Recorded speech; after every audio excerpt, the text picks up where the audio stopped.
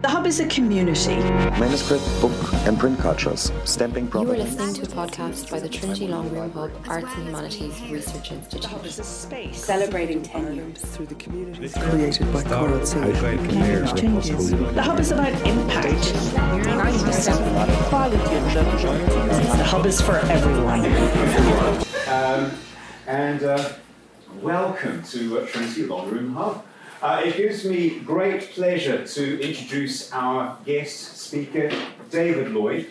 David is an experienced radio programmer, producer, manager, and broadcaster. He's done almost everything in radio you can think of, with a huge range of work in radio across the UK over many years. His passion for radio remains undimmed, and it's wonderful to have him speaking with us today, and he'll be speaking to us on, as you can see, the art and policy of music broadcasting. David Lloyd, ladies and gentlemen. Thank you. I haven't done anything yet, but thank you for the applause. We'll take questions later on, so if there are things you want to ask me, then feel free to write them down, because it's all at the end where they say, any questions, and nobody says a word. So please prepare a wonderful question that I won't be able to answer. I am a radio programmer, a radio manager. I've run lots of radio stations for about 30 years. And in essence, what you do if you program a radio station is you work out who the audience is you want, you work out what music you're going to play, if it's a music radio station, and what is that music, what songs, how are they going to be played, and also the presenters, or as we call them in Radioland, the talent. They can be very awkward, prickly people. But that's not tonight's subject. That's for maybe over a glass of wine a little bit later on. But together, you hope that the music and the presenters will deliver an audience. And I am judged as a programmer as to whether people want to listen to my radio station. And it's tough out there. It's increasingly competitive, trying to attract an audience. And of course, now with streaming and everything else that's around, it's getting more and more competitive and more exciting, the world that you're graduating into. So, hi, I'm David. Good to see you. So tonight, I thought I'm going to share some of the secrets of how it works, how we actually do program the output of a radio station, and shed some light on the art of it, and to a certain extent the science of it, alongside the policy matters that actually govern the radio you have in Ireland and we have across in the UK. So that's what I'm proposing to do tonight, but I'm going to start a very, very long time ago, because when you think about music and how it all started, you know, there's people banging pots and pans together in village huts and whatever. How did those melodies get communicated? Well, you know, through the generations, people singing to each other, live performances in churches and bandstands, all this sort of thing, and then starting to write down the melodies on manuscript paper, and then, lo and behold, the gramophone, you know, the record, which was 1877. So, you know, the first record player, 1877, which I know sounds a long time ago, and it is, but in a sense, it isn't really in the fullness of time. It's only 50 years older than my dad was, so, you know, it's just a couple of generations ago. So, you know, eventually you've got a record that you can hand and you can play in different places. But then comes the magic of radio, and how exciting that must have been. You know, you could play a cello in Dublin, and it could be heard in Paris. And how incredible that must have been. I come from Nottingham. Anybody know Nottingham? Anybody been to Nottingham? Yes, it's known for stag nights, but it's got a lot of other lovely things as well.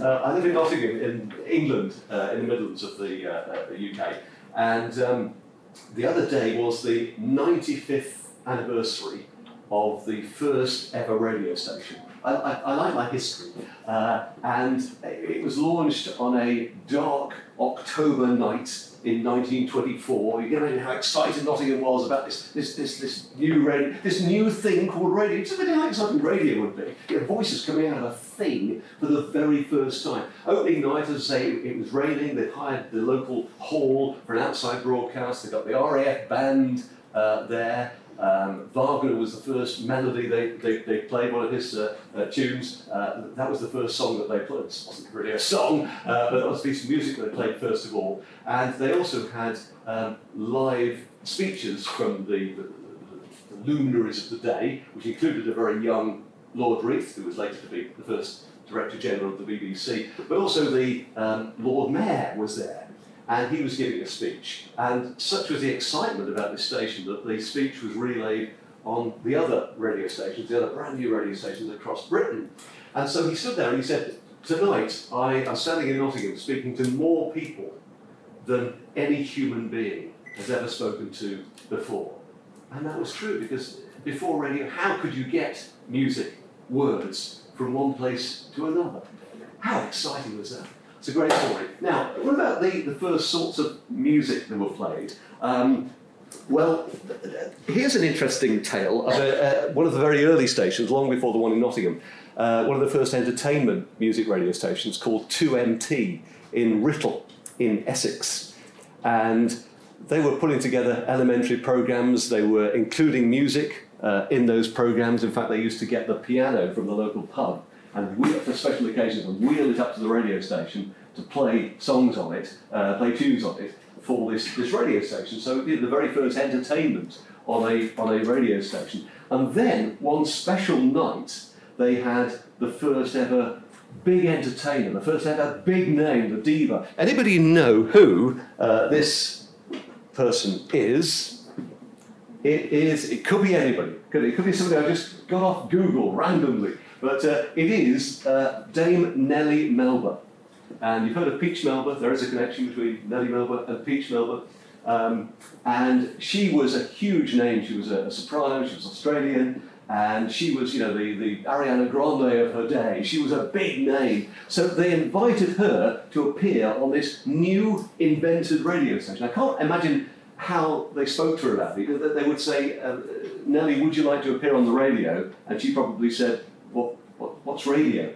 And legend has it, when she arrived at the radio station, which is out of a hut, a big aerial sticking out the top, she said, I'm not going up there, because she didn't quite realise that that's not what you have to do. And it's a very primitive old hut with a concrete floor, and they put a carpet down for Dame Nellie Melba, and she gave the first ever performance. So this was billed as, and this was 1923, this was billed as the first entertainment broadcast, 1920 in fact, not 23, the first entertainment broadcast of any music on any radio station.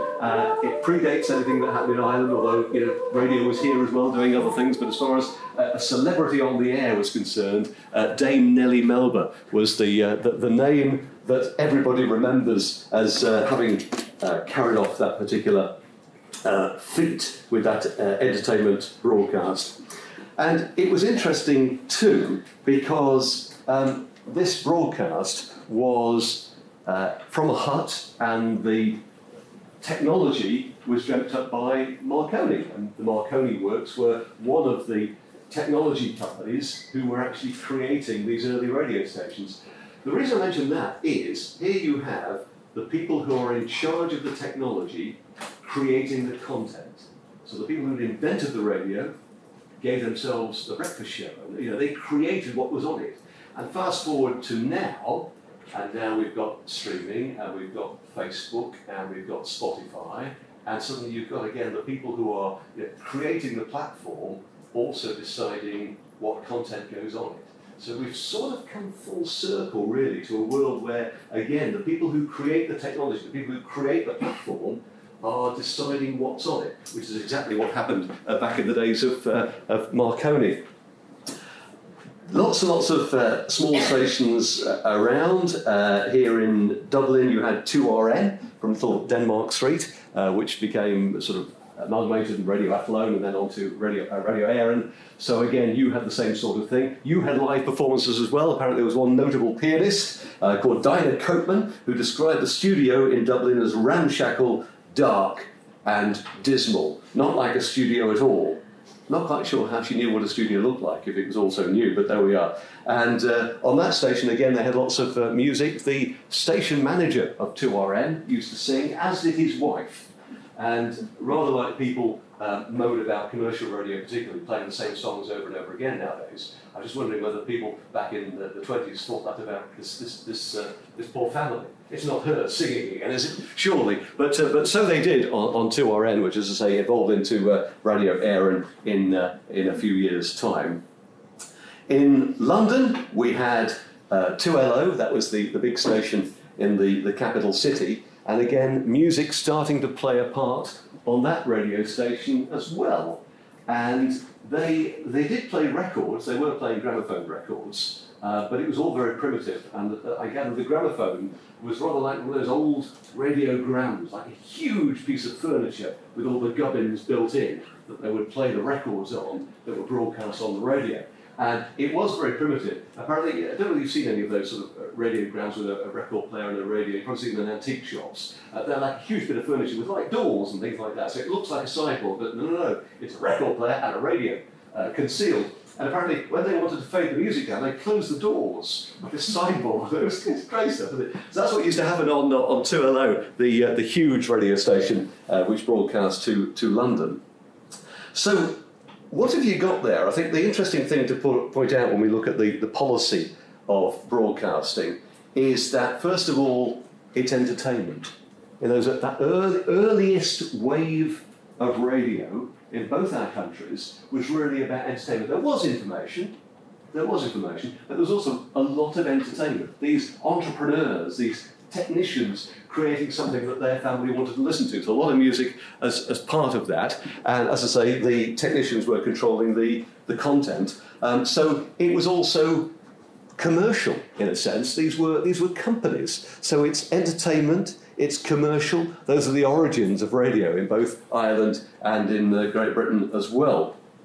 But then what happened is really governments in both countries started to realise the power, the potential of this new medium, the influence of this new medium. So you see here the first Prime Minister of Ireland, Douglas Hyde, in 1926. Wireless will both be an advantage both physically and mentally to the body.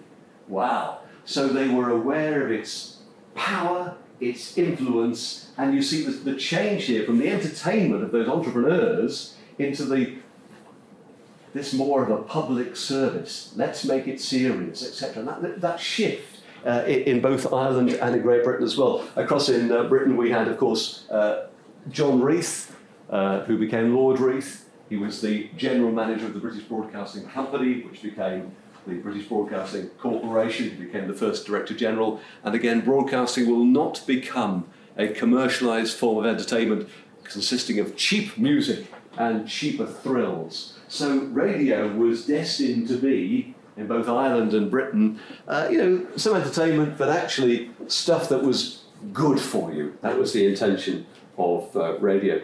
I've got all the BBC yearbooks back home, it won't surprise you to learn, right back from 1928 to when they stopped bothering in the late 60s. And in the very early ones, there's a wonderful poster about how to listen to radio. They were very concerned that people wouldn't listen attentively to radio. So there was a list of instructions, and it was like, find a comfy chair, turn the lights down, forbid everyone to speak. They really were trying to get people to concentrate on what was coming out of the radio. And in those days, listeners were called listeners in. That was the word, listeners in. And there was a decree then from John Reith to say, actually, just call them listeners. A bit like the word viewers, that came out of a competition. Because viewers, you don't view television, you sort of watch it and stuff. Viewers was a word they invented, and listeners was a word that somebody came up with. But originally, it was listeners in to these bright new radio stations that were on air at last. And then things stayed much the same. I'm not going to go through every decade in detail, don't worry, but through the 20s, through the 30s, through the 40s, through the 50s, into the 60s, radio stayed much the same in Ireland and in Britain. And if now you think, gosh, technology staying the same, every year there's a new Apple phone, but actually the technology and the content was roughly the same sort of model through all those generations. And listeners weren't very happy about it. Because they wanted something a bit different. They were getting anxious. And they also thought that the broadcasters, the state broadcasters, they're not quite state broadcasters, but you know what I mean, the BBC and Radio Air and later RTE, they were a bit staid, particularly on Sundays. Very religious, very sombre. And so a lot of listeners were wanting something a bit more exciting. But you couldn't get it. The only way you could hear, I'm going right through to the 60s, the only way you could hear anything more than that was to go and listen to stations from other countries, like Radio Luxembourg. Yes, Radio Luxembourg, broadcast from Luxembourg, just a great big aerial and a very high power, and people just right across Europe could listen to Radio Luxembourg. There were other broadcasters as well that did much the same things. IBC was another one. So continental broadcasters were realising that actually you could broadcast to Britain and to Ireland and people would listen because everything else is a little bit dull. So Radio Luxembourg was on the air and was huge. And I suppose it's a bit like you don't like anything on the radio, so you stream a station now. It was sort of, and it wasn't just the anoraks like me, it was normal people were tuning into these foreign stations because it was the only way you could get entertainment that was quite lively. And one interesting thing about this era is that to take a look at how the relationship between the music business and radio was starting to take shape. When Radio Luxembourg was on the air, broadcasting on a very famous wavelength of 208, many of the programs were sponsored by record companies. So there's the exchange of value. That's a record company realising the value of radio, wanting to get their records played on the radio and not other people's records. So they pay the radio station, the record labels pay the radio station to play the music. Now you'd call that payola, illegal, but then it was absolutely fine. So that's what happened, and here's a little example of the record company Decca Records. Hang on a second, that's it. Neurodecca signature, GECCA, and Neurodecca catalog. Now out of the catalog, let's make the Decca alphabet. Beginning with A for Al, it was Al all the way, Al Bowley. You must believe me. So there we are, sponsored record programs sponsored by the record companies themselves. Probably relatively interesting, but fairly confined to the work of one particular record label signing. And this is happening in Ireland, it's happening in Great Britain. Meanwhile, overseas, chaos. In other countries in the world, they are starting up radio stations, pop radio stations, 24 hours a day. Wow, you know, it's, I mentioned the word chaos, it really was in America. They were using all sorts of frequencies, all sorts of radio stations doing all sorts of things. So when British radio was sounding, you know, lots of classics, lots of light music, lots of received pronunciation, lots of education, that was how British and Irish radio was largely. Irish radio slightly less so because you had an element of commercial radio in there at Radio Air, and so, you know, I think yours was probably a little livelier than we had on the light programme in Britain. Overseas, meanwhile, this is America. Have a listen to how American radio sounded at the same time. Number one sound in New York, baby. Do you love me? You know it. 855, number 20.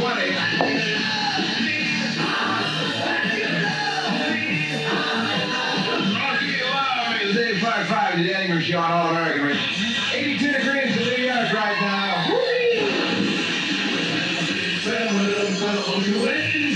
All American Radio in New York town. Big Danny, we're on the go on 77 Radio. And little Mary Wells goodie for this is my guy. Hitline ready number 9. The super hit sound is WABC. 20 past 3.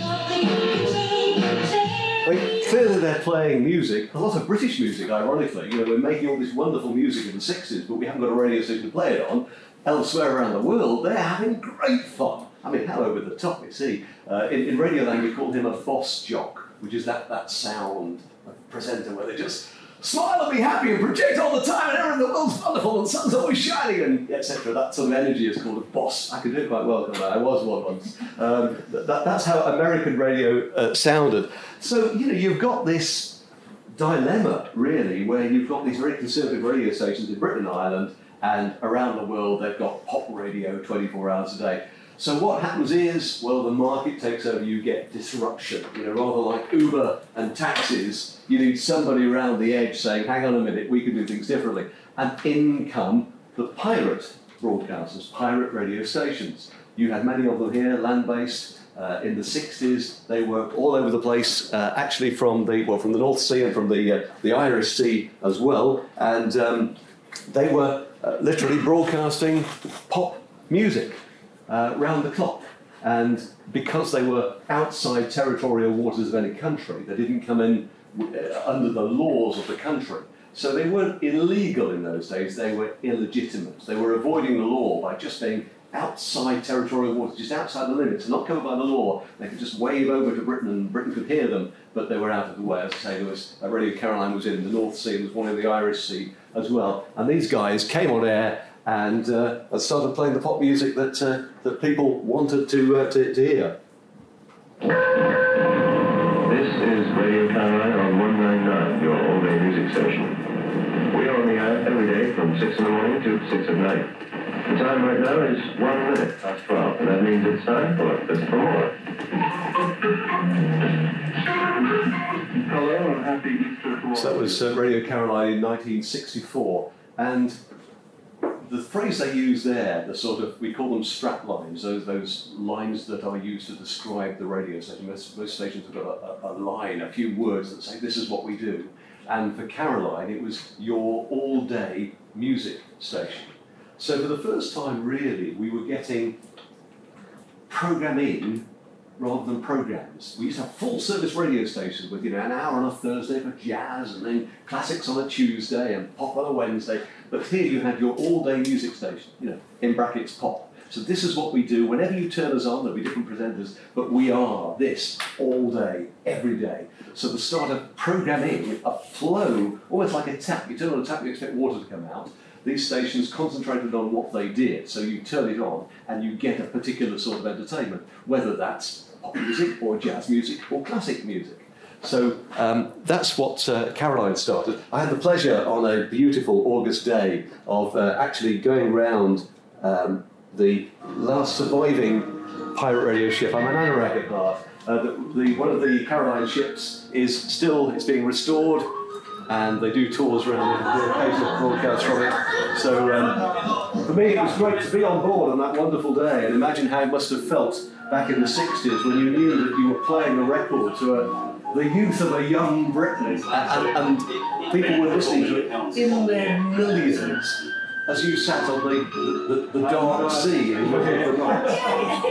It's quite a difficult job because they were playing records, and when the conditions got tough on the ships, then the records would bounce, the arm would come off, and they had to put coins on the arm to keep the arm actually on the record. Of course, as you probably know, Radio Caroline was founded by an Irishman, Brendan O'Reilly, and he was frustrated. He was a music mogul, and he was sort of probably like the Simon Cowell of his day, a music mogul. He was frustrated that he couldn't get his records played. So he started Radio Caroline. That's how that whole chapter in British radio began. They were offering something rather different. And let's come back to that topic of the exchange of value between the musicians and the radio stations. Because suddenly these pirates were playing records, and the artists were pretty pleased about this because the more their records were exposed, the more people were buying them. So you'd find the Cilla Blacks and the Beatles and the Rolling Stones supporting the pirate radio stations, going out there in a little boat, turning up at road shows. You're very keen to have their records played on the radio. But there were others who thought, hang on a minute, somebody is making a business out of our music, and they're making money from it, and we're not. One of the pirate stations offered, it's reported, to pay royalties, but because it was a pirate station, the royalty bodies didn't want to take money from the pirate operation, so turned it down. But you've got the start of this tension between the people who make the music and the people who broadcast the music. Because, of course, as you all know, every piece of music is owned by somebody, and that copyright rests in the performers, it rests in the composers, it rests in the publishers, it rests also in the record company, the people who've invested in the distribution of the physical product. All these people have put money into music, and radio stations just merrily pay them. So there clearly needs to be an exchange of value. So unlike the early days when the record company was paying the radio station, you started to ease out of the pirates into an era where the radio station were paying the musicians more and more. Principally because, of course, you were replacing, it was said, live music. Rather than pay a band, dance halls were playing records. So you weren't, the band wasn't getting paid because they were playing the records instead. So you started to get this exchange of value, and in Ireland you've now got IMRO, which is the copyright body, which literally takes the money from the radio station and distributes it to all the people who've been involved in a song. So every time you hear a song on the radio, everybody who has been involved in that will get a slice of the action distributed by a central organisation. In Ireland it's IMRO, in Britain it's PRS, the Performing Rights Society. You have to do it like that because otherwise every time you wanted to play a record, you'd have to pick up the phone and say, do you mind if I play your record? Is that all right? How much would you like? Try and negotiate how many euros for the next record. Clearly that's impractical.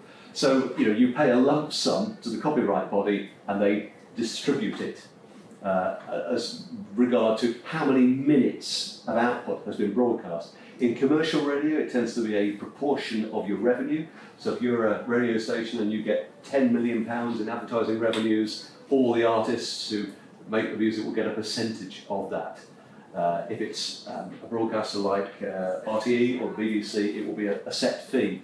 If you're a streaming radio station, now if you went and started a streamed radio station tomorrow, your radio station, play music 24 hours a day, you get a license and you pay for that. So that's how it started to be.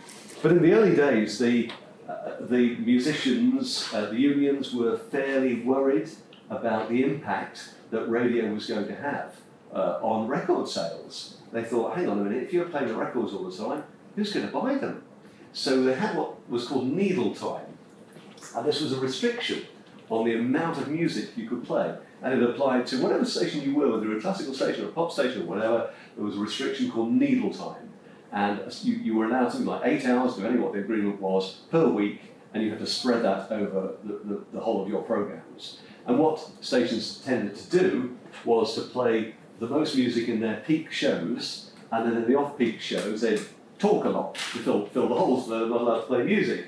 Or they'd get orchestras to record versions of the pop hits. So the presenter would announce a wonderful hit that you wanted to hear, and they'd say, played by the BBC Symphony Orchestra, and play a cover version of the hit to get round this issue of needle time, because there were so many restrictions of it. And that was one of the things that it impacted on the ability of radio stations in both our countries to grow in the early days. And this is still an area of conflict. It's come to court now and again. The radio stations say, you want your records playing because it helps you sell them, and the artists say, yeah, but without our music you wouldn't have a radio station. So there's that tension, which, as I say, occasionally comes to court, and eventually it's all hammered out and they reach an agreement. But it can get quite messy for understandable reasons. But there's a clear need to reward the people who've come up with the intellectual property. How to play this is my jukebox from my front room. How to play the records. How do you decide which records to play and how to play them? There was, in the United States, in the 1950s, radio stations were really starting to lose audiences because television had come. Television was broadcasting all sorts of things that radio used to do, drama, quizzes, etc. So radio was thinking, where do we go now? What do we do? And obviously playing more music was one of the answers. But they weren't quite sure how to play the music. And the story goes that in a bar in Omaha in Nebraska, the management of a radio station were having a sort of working meeting. And they sat there for hours on end, making notes, bouncing ideas off each other. And they realised that when anybody came in the pub and put money in the jukebox, they played the same songs. They wouldn't think, oh, I've not heard that album track before, I'll put a euro in and see how it sounds. That's not how it works. People were going in and requesting, effectively, the same songs over and over again. And it's true, that's what happens. So they thought, if that's what people would pay money for, If that's what when you give them the opportunity, they choose the biggest hits, they're not very exploratory, then that's maybe how radio should sound. And that was the birth of pop music radio that you have today. That's the reason why you hear on pop stations song after song after song that you've heard before, because when people turn it on, it's like putting a euro in the jukebox, they want to hear a favourite song fairly quickly. So that was called the jukebox theory that got rolled out to, well, influenced radio across the world. And I'll come on to how it affected different formats as well, including classical. So that was the jukebox theory. It was on air on some of the pirate radio stations, and because of that, it influenced then what the BBC and state broadcasters did. So that was the trajectory of that thinking. The other thing that was changing about this time was the technology. You know, you started out with very primitive homemade devices. You've gone on to huge valve radios, which cost a fortune. I mean, they were so expensive. Do you know that the first, you've heard of DAB, the first DAB radio was just over £1,000. And similarly, the first valve radio was, you know, it was a week's wages. Very few people could afford these radios. And they were also, you know, they worked off the mains, they weren't battery, the valve radios, and you couldn't take them on the back of your bike. So, you know, suddenly, in the early 60s, the transistor radio became popular. At long last, radio was cheap and it was portable. And that was, you know, I talked about how exciting radio was when it first happened. Probably the second really exciting thing was the fact that it was now portable and it was affordable. And this is going to the 50s into the 1960s. And so the other day I learned that the classic design of a radio, because a lot of radios still to this day have echoes of that, and it's a woman's handbag. That's what it was actually designed on. It's obvious when you know, isn't it? But there we are. So it's a funny handbag, I know, but that's another from my collection of ancient radios. So cost and portability was the key issue there. What was happening in the market at round about this time? Well, the authorities were getting a bit worried about all these pirate radio stations squatting on wavelengths, causing disruption, etc., etc. Governments weren't in control of them, and you know that was the pirate activity was happening in Britain as it happened in Ireland right through to the 80s. So the authorities getting worried about what's happening, and they start to close down the stations. And famously in August 1967, in Britain, the law that said you were not allowed to be British and work on pirate radio. So they got round that loophole and said, it doesn't matter where your ship is, if you're British and you're playing the Beatles out on the North Sea on a ship, don't come back to Britain. So they made it illegal in 1967. But of course, if you close down what is hugely popular, you've got to provide something in its place. So government and the civil servants were realising if you were going to take away pirate radio, you had to create something else. And in Britain in 67, we created Radio 1, and it came on air. What happened was the old light programme, which had been comedy and orchestral music, went both ways. We created Radio 1 and Radio 2, and Radio 1 was for young people. And the BBC weren't quite sure what it was all about. It was a very crusty old BBC trying to create a radio station that sounded like the pirates used to sound. So they hired a lot of pirate presenters, rather like Tony Blackburn, and said, can you help us? So this is the opening link from Tony Blackburn. It's still on the air to this day, and this is how he started his career at Radio 1. Stand by for switching. Get tuned to Radio 102, 5, 4, 3. Radio 2, Radio 1, go. The voice of Radio 1. Just for fun. Music. Too much. And good morning, everyone. Welcome to the exciting news up of Radio 1. So there we are, the splitting of Radio 1 and Radio 2, and really the start of targeting. Radio stations actually saying, we're not broadcasting to everybody, we're going to work out who we're going to broadcast to. That splitting of those stations into Radio 1 and 2, the sort of formatic system you can hear on air now. And borrowing lessons, as I say, from the pirate ships on how they played music. What was happening to commercial radio? Well, in Ireland, it took some time to arrive. In Britain, it arrived very slowly in 1973. It was a political football The Conservatives quite like the thought of commercial radio, entrepreneurs, creating radio stations, making some money, jobs and listeners, etc., business. The Labour government really didn't like it. So as the governments kept changing, all the plans kept on being put on hold. So commercial radio struggled to get on air and eventually went on air in 1973. But it's a little bit, I have very fond memories of it, but it was actually quite staid, very BBC influenced, and had all sorts of rules and regulations about how it was actually going to sound. So those were the early days of commercial radio. And again, pirates starting to fill the gaps because those stations really weren't meeting the appetite of British listeners. They were becoming very popular because they were the only thing on air, but there were still holes. And again, pirates filling the gap. There was an offshore pirate called Laser 558, which broadcast from the North Sea, and also notably one from Ireland, Atlantic 252, which was just had a huge transmitter from County Meath, and it was playing just lots and lots of songs without all the dreary things that British commercial radio was doing, and everybody listened. It was a catalyst for British radio to change the influence of Atlantic 252 in Great Britain. So lots of change around. And what happened really then onwards was more and more commercial radio stations coming on air in the UK. And inch by inch we started to get specialisation by genre. So for the first time we were getting specialist jazz stations, we were getting specialist classical music stations. And we weren't just saying this is a pop station, we were saying what sort of pop is it? Is it a dance, urban, contemporary music? There are a couple of phrases in British radio that we talk a lot about.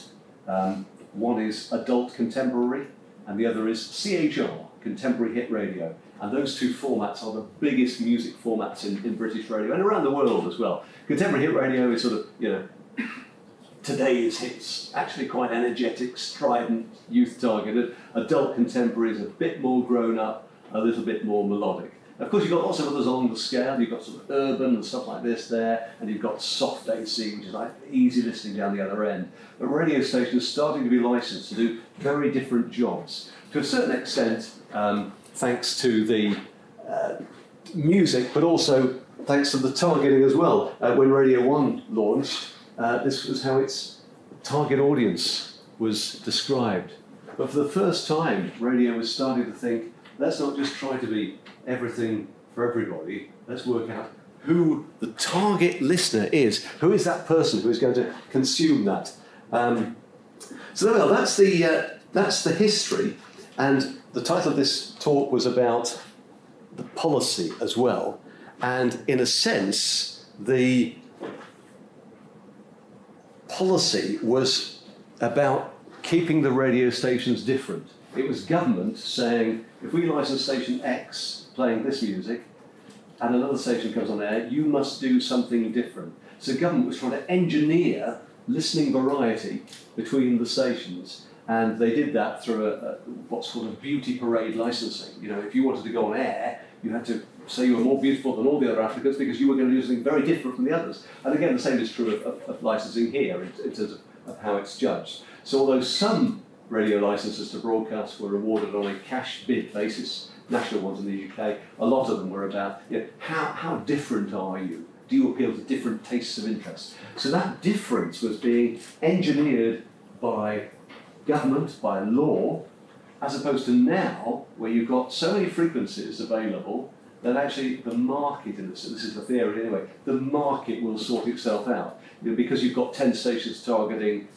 the same demographic, if you come on air with a new one, you'll go somewhere else naturally because everybody else is going with the same audience. Does that make sense?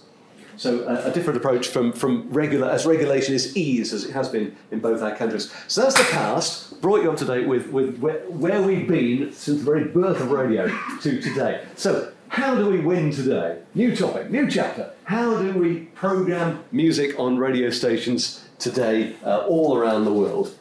Well, in fact, I'm going to ask you this question. What do you think the driver is to radio listening? Doesn't matter what format it is, can be news, can be classic, can be pop, why do you think people turn on the radio? What's the principal reason? Ask yourself the question from your own experience. Don't think too hard. What's the reason? Don't like silence. Yeah, Yeah? Yeah? Entertainment. Entertainment, anything else? Company? New music.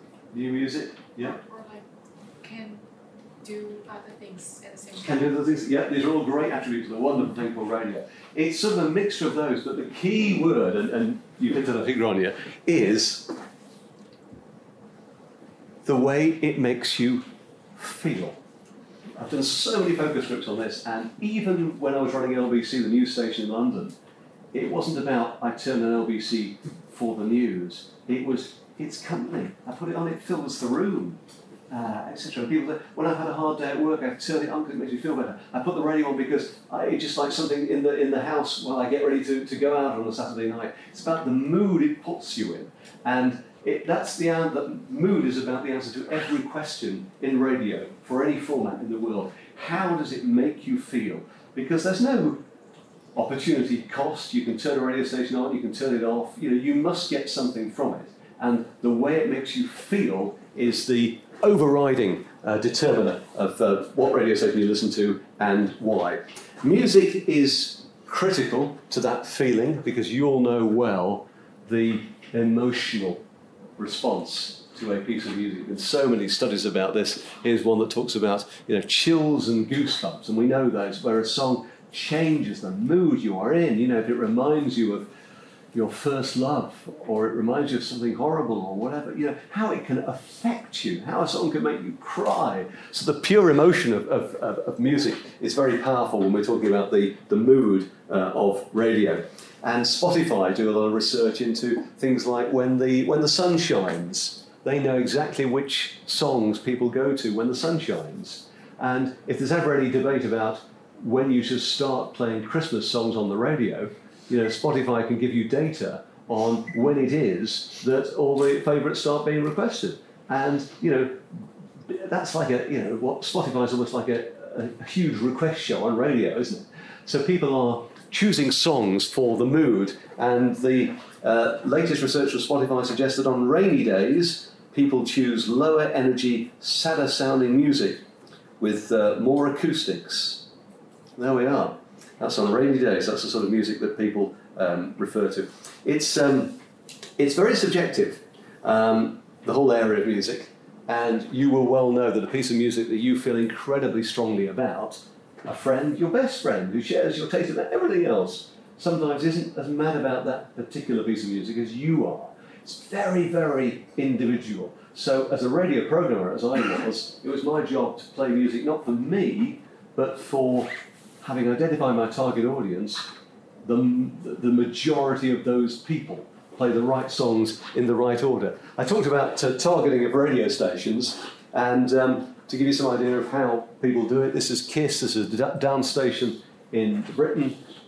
It's for not just 16 to 34-year-olds, but digitally native 16 to 34-year-olds, and influencers, adopters, apprentices, entertained and contented, each of whom are as different as they are alike. That's how KISS defines the human being that it's broadcasting. More and more radio stations, they're getting, just like any brand, any product really, getting more and more deceit about the actual person that they're talking to. I'll do another couple of these. The good thing about knowing how old your listener is, you also know a bit about who they are. If you're 55, you probably bought your first record in 1977. Do your own calculations. It tends to be about 13, 14 when people start to define their own, and it might not be buying a record, it could be streaming or whatever. 13, 14, 15 is when your fondest memories will be of those songs that really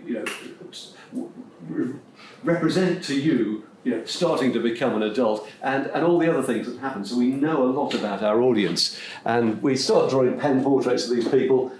This is from a few years ago, and not very politically correct at all now. Poor old Lucy. Stations illustrate their typical listener. Well, they used to like this. I hope it's slightly more politically correct now, but this is the sort of, we know a lot about Lucy and where she goes and what she does. But certainly to presenters, the talent, we say, don't broadcast to yourself, think of Lucy. What would Lucy like? What subjects is Lucy interested in? So the target listeners and all that sort of stuff. And one thing, I sort of hinted at this a little earlier on with the jukebox theory, but familiarity is absolutely key. People like to know the songs. There's a slight difference between male and female here. It's suggested that men are slightly braver with new music and they want to discover more, and less so with women. That's what the research says. I exercise no judgment on it. But generally, both sexes actually, you like a song, you like it more because you are familiar with it. And this particular piece of research, Music and Emotions in the Brain, suggested that if you know a piece of music, the emotions are much stronger, whether you like it or dislike it, than if you don't know this music. It makes absolute sense. So familiarity is very important. And again, you can acquire a liking for a song, and you've probably stumbled across, like you hear a song, you think quite like it, but you grow to like it more and more and more. And the same is true of a lot of things in life, which is why radio stations tend to play them pretty frequently. And also, there is endorsement, recommendation. A presenter introducing a new song. Here's the new song by artist so-and-so, or played by so-and-so. Here's something new. You're saying to your friend, the presenter on air is saying to their friend, this is interesting, have a listen to this. And that actually helps that introduction of new music to a listener. And some more research here from Spotify, how music is changing because of the way it's accessed. A few years ago, the choruses used to, not many songs hit the chorus in the first 15 seconds, but they are now. So songs now will have a very quick start, not a very long introduction in terms of the way they are written, not a very long introduction, and they'll hit the chorus really soon because people want instant gratification. They want the song, and they want it to sing the bit that they can sing along with as quickly as possible. And songs now end. They used to fade away, and now they end. So the structure of music is changing because of the platforms like radio and platforms like Spotify. It's a fascinating area that we as programmers know a lot about now. So what do you do as a radio programmer? First of all, you've got to work out who your audience is. Then you work out who what your strategy is. What sort of music you're going to play. Is it jazz? Is it classic? Is it pop? What sort of pop? So you have to work all that out. And if you're going to mix up formats, you've got to work out which sit with other people. So it's no good playing, if you're going to play two sorts of music, if every time you play one sort of music, all the other people hate it, you've got to find two sets of music that actually coalesce nicely together, which is called clustering of music.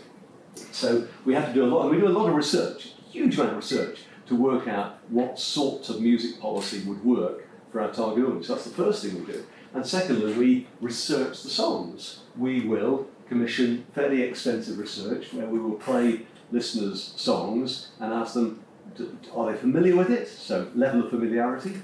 Do they like it? And also what we call burn. And burn is, I used to like that song, I'm really sick of it now. So we get all these, as programmers, I get all this data about every piece of music that we play. Is it right now? Is it? And obviously when we work in the business, it's like chocolate in a chocolate factory. We get so sick of the songs we are playing. But you have to actually take into account the audiences.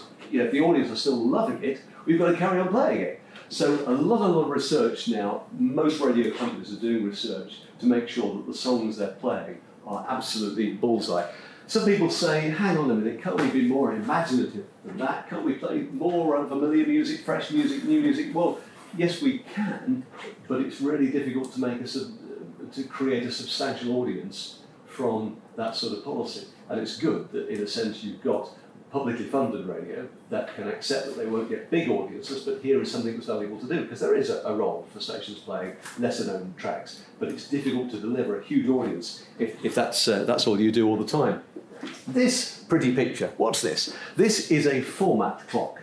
So every hour of the day on most radio stations, again, whatever the format, will be divided up into a number of bits. So this is the hour, so that's the clock, 5 past, 10 past, quarter past, whatever. And you can see here we've got a current song, followed by a recurrent song, followed by an oldie, followed by a current song, followed by a recurrent. So this is how we mix, this is the recipe for the hour. So you imagine you've got all these songs that you've researched, and you know they're all great songs. What order do you play them in? You have to think, okay, well, I don't want all my current songs together and then all my oldies together, so you have to mix them in.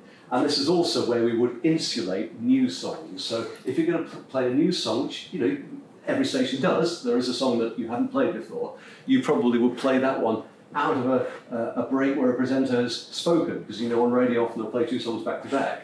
Whereas if it's new, they'll probably play that after they've spoken, so that they can say, hey, here's a great song. So this is what happens for every hour of every day on a radio station. A clock like this, it was done literally once by hand and by boxes of records marked the categories. Now it's all completely computerized, so a computer, you won't see that clock, you'll get a computerized list of what to play, but it will be determined by all the rules you put in the computer. The computer will know everything about the songs and it will know everything about your music policy and what sound you're hoping to establish. And this is I'm not sure I understand. Sorry, this is Avicii, Way Beyond, and these are the days of the week, and these are the hours of the day. And that pretty pattern is the fact that this song was played at 5 o'clock in the morning on the 26th of February. It was then played at 8 o'clock in the morning the same day, 10 o'clock, 3 in the afternoon, etc. So again, you started to get separation. So if you woke up to that song on Tuesday morning at 8 o'clock, you won't wake up to it at 8 o'clock on a Wednesday morning. It will be at 11 o'clock. So you're playing them frequently, but you are playing them, and this is called rotation. This is like rotating the songs. And the gap between them is called minimum separation for obvious reasons. So a station can program and say, actually, I want my songs no more than 3 hours apart, or 2 hours apart, or 5 hours apart, depending on how much people listen to your radio station. The other thing to bear in mind is we know how long people listen to radio. And most people listen to it in chunks of 20 minutes, half an hour. They get up, they hear a little bit, or they get in the car, they drive to wherever it is.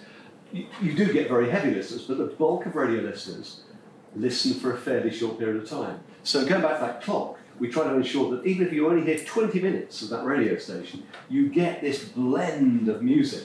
And this is what makes the music feel fresh, even though it's actually much of the same. As a presenter, what you'll be given is usually a paper printout. So you'll go into the studio, again, whatever the format, with a paper printout which will tell you what the tracks are. Here we are, 4 of those, how long they are, etc. Sometimes a little bit of information about it. This particular log is quite an old one. This was from the first day ever of Classic FM in the UK. So when Classic FM launched, this was the first hour. So Zadok the Priest was the first ever melody played by Classic FM in the United Kingdom. And the interesting thing about that classical radio station is, unlike the BBC's Radio 3, which is fairly serious, earnest, quality radio station, very, very loyal audience, Classic said, actually, classical music should be for everybody, shouldn't it? So what Classic FM did was to program their radio station exactly like the pop station was being programmed. Again, how often are we going to play Zadok the Priest? How often are we going to play Prokofiev, etc.? So they were, all the same science was being adapted for classical music for Classic FM and it's a runaway success. That radio station is absolutely huge, far, far more popular than Radio 3. There's a case for both, very much. But isn't it great that a station like this can get a very broad audience because it's playing very familiar classics? And we just had another station in Britain called Scala, which has gone on air again with light classics. So lots of different stations coming on air, but as a presenter, that's what you'll get, and you'll be told how to use that. I'm going to finish off just by a quick note about making songs sound special. I hinted at this earlier on, that one of the jobs of a presenter is making the next bit sound unmissable. Here's a presenter called Richard Allenson talking about that. The challenge now, and it is a challenge every day, is to try to use as few words as possible, but the right ones, and deliver them in the right way to set up the listener to enjoy the next song I'm going to play. Because I've always thought that that's my job. If I can say, look, if you like that, fine, but this you're going to enjoy just as much, even more perhaps. And it's setting it up. Alan Freeman always used to do it by the music jingles and the orchestral pieces he would use to set up the next song he was going to play. On the chart show, he always convinced me there was nothing better I could do with my time than to listen to the next song he was about to play because it was going to be better than this one. What? I can't wait to hear it. And the fanfare would stop and the music would start. And it's like, you know, the house lights go down, the curtains go up, the stage lights come on at the start of every record. You can't do it at the start of every record, but that's proper music presentation, I think.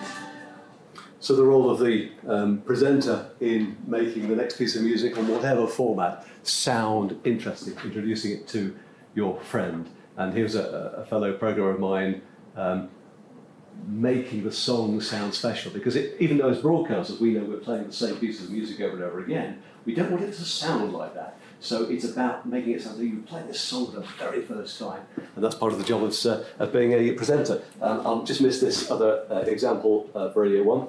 I know some of you are working, just to finish off, on a 15-minute feature, I gather. So I'll just give just a couple of helpful hints in putting together. So who is the audience? Who is going to listen to your feature?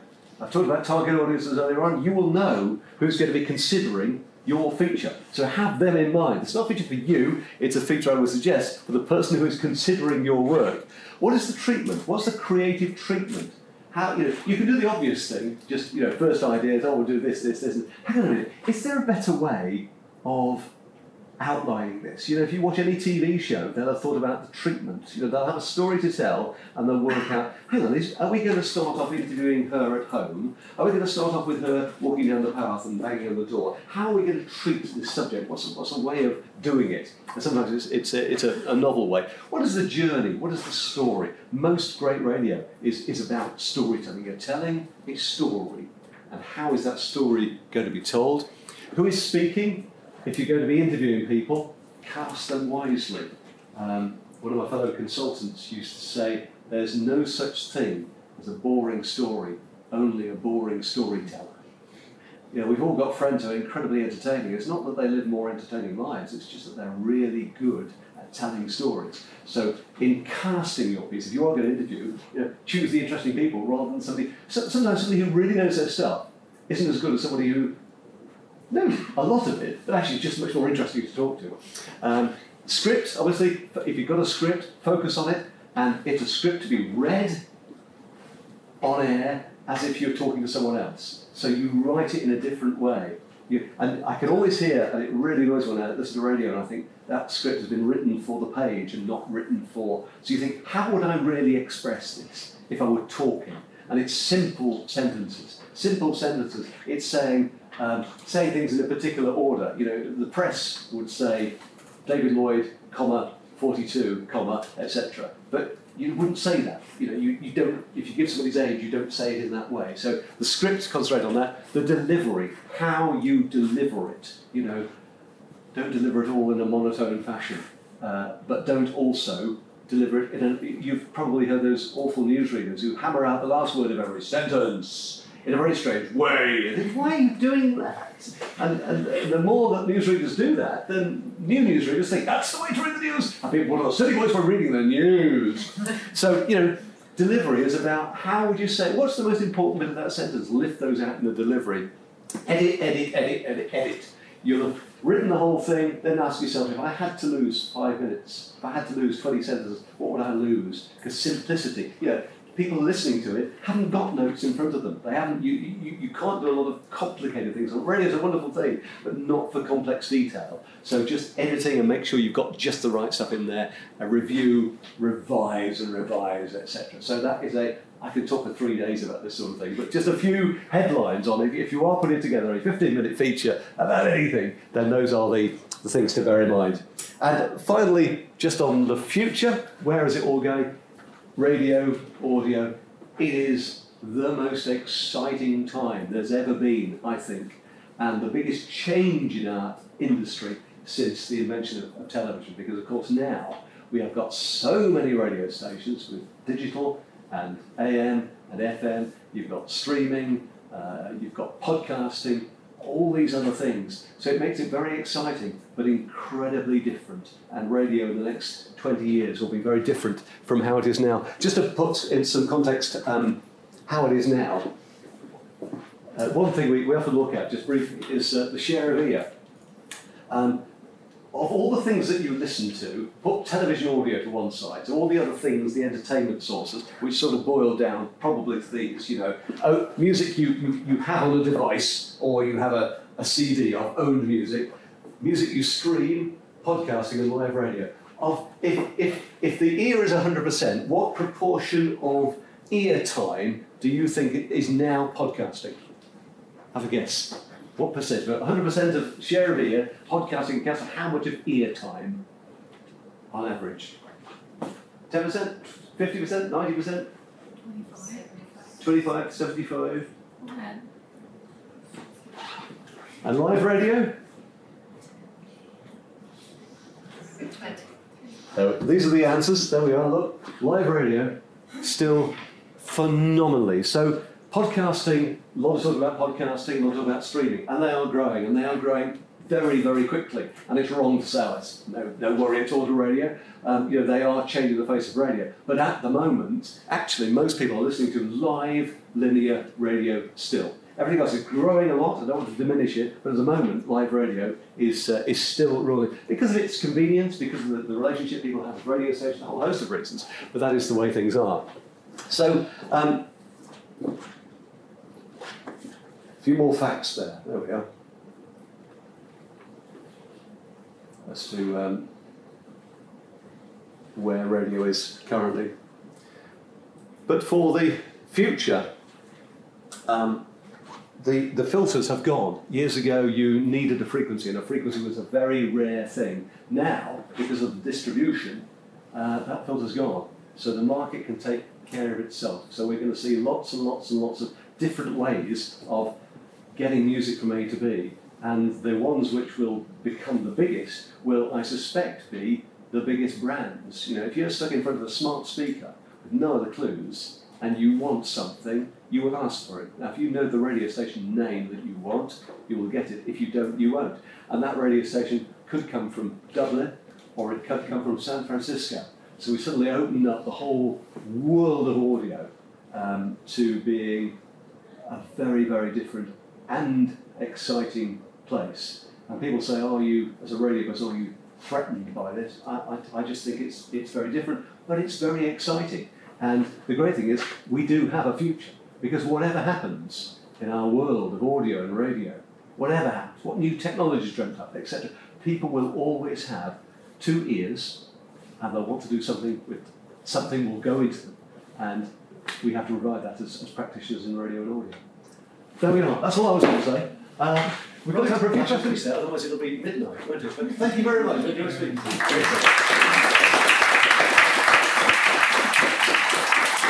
Thank you very much. The Hub is a community. Manuscript, book and print cultures, stamping provenance Languages towards the history of the Time of the Year Library. As well as being heard. The Hub is a space. Contemplating Ireland through the communities created by Coral Sea. Language changes. The Hub is about impact.